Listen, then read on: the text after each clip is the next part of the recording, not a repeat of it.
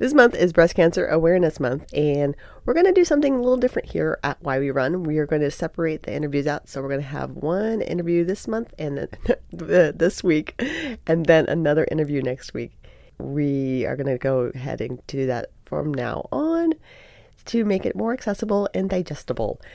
I am a firm believer that people, when they share their stories, it helps people. So we're have 2 stories this week and next week about breast cancer journey, survival, and all the fun decisions that get to be made, and the way running plays a part in all of that too. This is Why We Run. My name is Beth Baker, and I interview runners while we're actually running about life, struggles, and, well, why we run. We chat and share to the tune of our footsteps, heavy breathing, and our laughter. Lots and lots of laughter. Are you ready? Let's go. Do you ever drop your mic during your sermons? No, because it's the kind that goes around my head. Oh. I look like a rock star. Yeah. Yeah. Well, you clearly. It's black.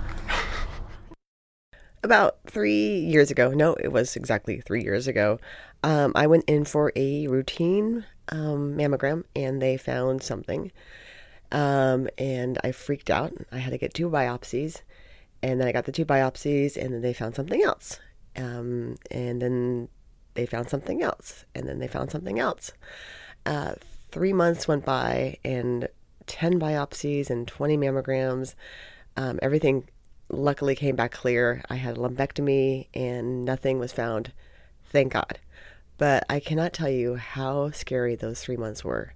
And when I started telling people about what was going on, people came out of the woodwork to help support me.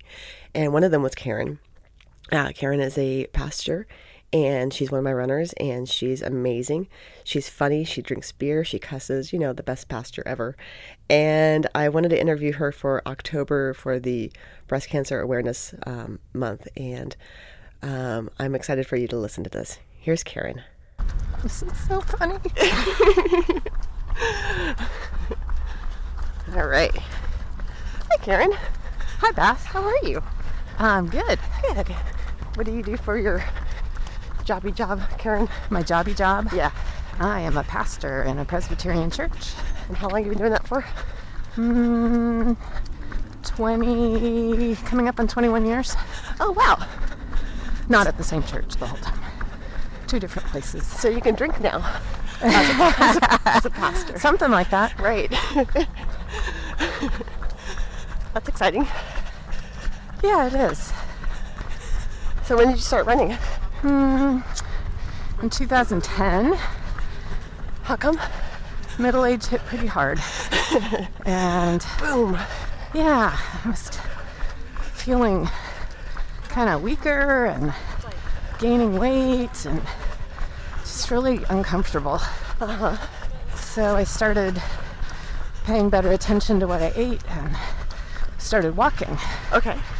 And after a while of walking, I realized that if I ran, I would get done either faster or would be able to eat more. Okay. So I started running, and it was that whole run a minute, walk 5. Yeah. Then run 2 minutes and walk 3. And finally one day you know me, I'm very methodical. Uh-huh. So I had this whole sheet of paper, an Excel spreadsheet, in fact, of the whole progression. And one day I just got sick of it. And I was like, screw this, I'm just running. And I ran for 30 minutes, and I was so proud of myself. I couldn't believe it. I love it. Was on my treadmill. Yeah. Took me another few months to work up the nerve to run outside. That scared me. Isn't that funny? Yeah. The outside thing. Yeah, I know. It's crazy. What made you take the leap to do like a half marathon? Well, that took a few years. Uh-huh. So I started thinking about it because I'm not fast, but I really just like going. But then I had the cancer diagnosis, and I had, 8 months of hell. Yeah. And what kind of cancer? Breast. Uh-huh. And how old were you? I turned 50 right in the middle of chemo. Okay. So I ran all the way through chemo, ran, then took a break, ran part of the way through radiation, all short, Right. 2-3 miles, sometimes 1. had a doctor tell me I shouldn't do it, I should walk. But by then I was hooked. Yeah. And it's sort of hard to be a walker when you want to be a runner. Yeah. And so a year after the cancer diagnosis, or a year after, actually on my 51st birthday, so a year after the middle of chemo, I ran my first half. Okay. Cried across the finish line. Just sobbed. What do you think that was about? Oh, it was a relief. Yeah. It felt like such a huge accomplishment. So the backstory there is I have been a couch potato pretty much my whole life. Yeah. Reading and drinking coffee or drinking beer is like my thing. Sitting on my couch, literally. And so to do something like that, to be out there, I think I jog walked the first ones. I'd walk a minute every mile because it takes a while to recover from chemo, like year and a half or more. But it just felt so huge to do that. And I continued to cry across the finish line of the next 3 or 4 of them. Or 5, I don't know. Did you think the first one was maybe like a fluke? A fluke? Yeah. Yeah, absolutely. Because those are hard to fluke. Yeah, and people don't accidentally run half marathons, so I don't know why I would have thought it was a fluke. Yeah. Because you can't do that accidentally, really. But I was hooked. I've done a bunch now, and I really love it. And you've done a few marathons, right? 2 marathons. You've done marathons. Plural, yeah. Yes, it's nice to say that. Yeah. How was your first one? It was good. It was the light at the end of the tunnel, which is an excellent one. So call me past to North Bend Trail, groomed trail. But I was undertrained, and then I got kind of sick before, and I had uncontrolled asthma-like thing going on. So I took it really easy and really slow pace and walked part of the way and just told myself all I wanted to do was finish it. And we even had an extraction plan if I fell apart at 20 miles, because I'd never run more than that. Right. And I felt so great. Oh, wow. At that point that I just kept going. No one feels good at 20 miles, by the way, too. That's my husband and daughter were kind of unofficially volunteering at the 20-mile food stop, water stop. And they said after I left, the guy's like, people don't look like that when they get here. Yeah. She should keep going. Yeah. That's awesome. It was really fun. And that was how far after you? I think that was in 2015. Oh, okay. Might have been, I think it was 15. Okay. So maybe a year and a half. Did you cry after that? No, that one I was Isn't that funny? Happy. Yeah. Happy. So when you're in your cancer throes, when did you get out of running? It helped me feel strong when a bunch of the crap I was going through was making me feel so weak. There were days I'd walk my daughter to the bus stop. She was in kindergarten and first grade, kind of overlapping the end of one and the beginning of the other. And how old was she when you adopted her? How old was I or her? Her. She was 3. Okay. There's some days I'd walk her to the bus stop 2 blocks away and come back and take a nap because I was so tired. Wow. So to be able to get out and run a little bit a few days a week just made me feel like I was strong. Yeah. And probably looking more in control too. Maybe, yeah. I mean, that's kind of part of why I do it now. Yeah. Is there's not much I can do to prevent a reoccurrence. Yeah. There's just, eat kind of well, keep my weight in order, and exercise. So those are the things I can do, so I kind of do them. Okay. But running keeps me sane in so many ways. Yeah. So I'd been running for about maybe 6 months when I first had the first abnormal breast cell issue, and we thought that was resolved. And then a year later, is when we got the A whole year? Yeah. Wow. This is not good kind of conversation. Yeah. And so I've been starting to think about doing a half at that point. So maybe a year into running, year and a half into running. But obviously wasn't going to be able to do that during treatment. And there was a long time, months, before we really knew what we were dealing with. God, was that nerve-wracking? Oh my gosh. Yeah. There were, you just don't know. And it seemed like every decision was We'll see. You could do this or you could do that. You could have chemo or not. God. You could have more surgery or not. You could have radiation or not. And it was like all thrown on us. I always refer to it as, not always, but often refer to it as us, because it happened to my family, not just me. Yeah. But obviously it was my body. Yeah.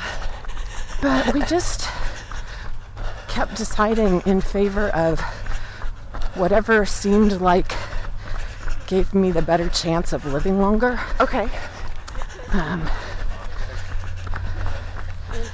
So there were a few months where it was just really hard decisions having to be made and stuff. So that's when the running really helped the most, because I was so stressed. Yeah. Did you make some decisions on those runs? I don't remember if I made them on the runs. Actually, so the thing I like about running, and the thing I like about running distance, is it's boring. So it takes a mile or so for me to work through I'm cold, I hurt, I can't do this. All those little voices that say things to me that are lies. And after that, I get kind of in this zone. And if I'm running with friends or the running group, I chat with people a little bit and kind of listen to their conversations. But if I'm running by myself, I just kind of go empty in a good way. Yeah.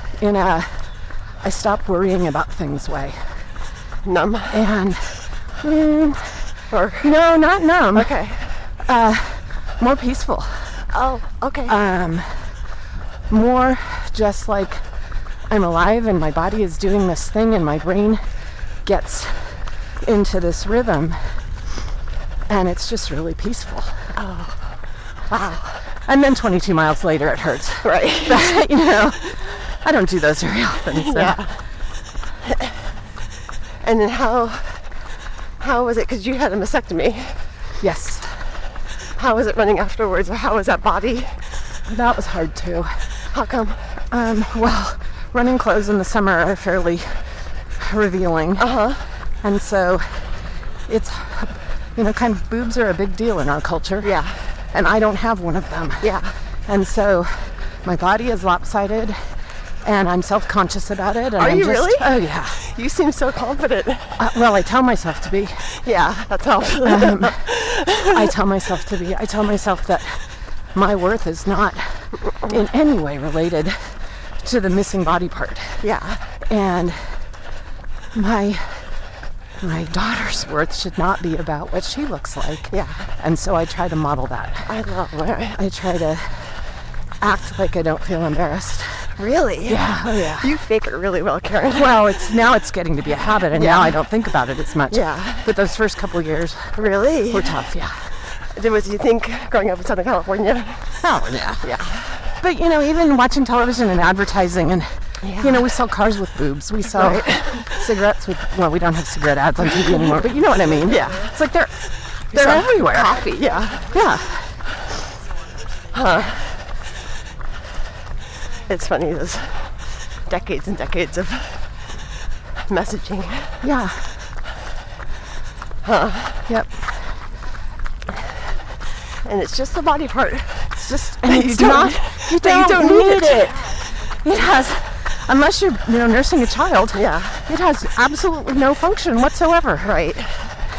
If breast cancer would stay in your breast, Yeah. it would never kill you. Yeah. The problem is it goes other places. Do you remember any earth-shattering runs when you were in the throes of your cancer that helped you out, or? Well, I used to run here a lot, Green Lake, because it's flat and close to my house. Yeah. Relatively. And, you know, I remember crying as I was running around the lake trying to figure out what to do. I don't remember a specific run, but I do remember one weekday afternoon I just could not focus. I was supposed to be doing work stuff, could not wrap my head around it. So I came down here and went for a run and ran into a parishioner. So, you know, middle of the afternoon, I'm supposed to be doing churchy stuff. Right. But chatted with her a little bit, but she was in the middle of cancer treatment as well. Did you know that? Oh, yeah. Oh, how funny. Yeah, and she knew that I was in the throes of having to figure this all out. Yeah. So she got it. Yeah. Yeah. And I got why she was out here. It's a club, right? Yeah, it's a club nobody wants to be in. But right. Yeah. Anything else you want to say about running or why you do it that you can think of? I think for me the methodical thing is huge. I have to have a plan each week, or I just will tell myself I don't feel like it and I won't do it. Yeah. But I don't think I've ever gone on a run, even like around the block. I don't think I've ever gone on a run I regretted, that I wished I hadn't done. I think That's the joke. They all end up being good. Yeah. That's pretty good stuff. Thank you, Karen. Thanks, Beth. Woohoo! See, it wasn't so bad, right? Oh, well, we'll see when you publish it. It's just so vulnerable. You know. Thank you so much for listening. We'll have another episode next week on Saturday from another great, amazing breast cancer survivor. And if you could do me a solid and rate, review, and share this on the podcast app, that would be fantastic. You can also follow along and contact me at While We Run #2 on Twitter and Instagram. I will see you next week. Have a great weekend, week, all the things. Bye.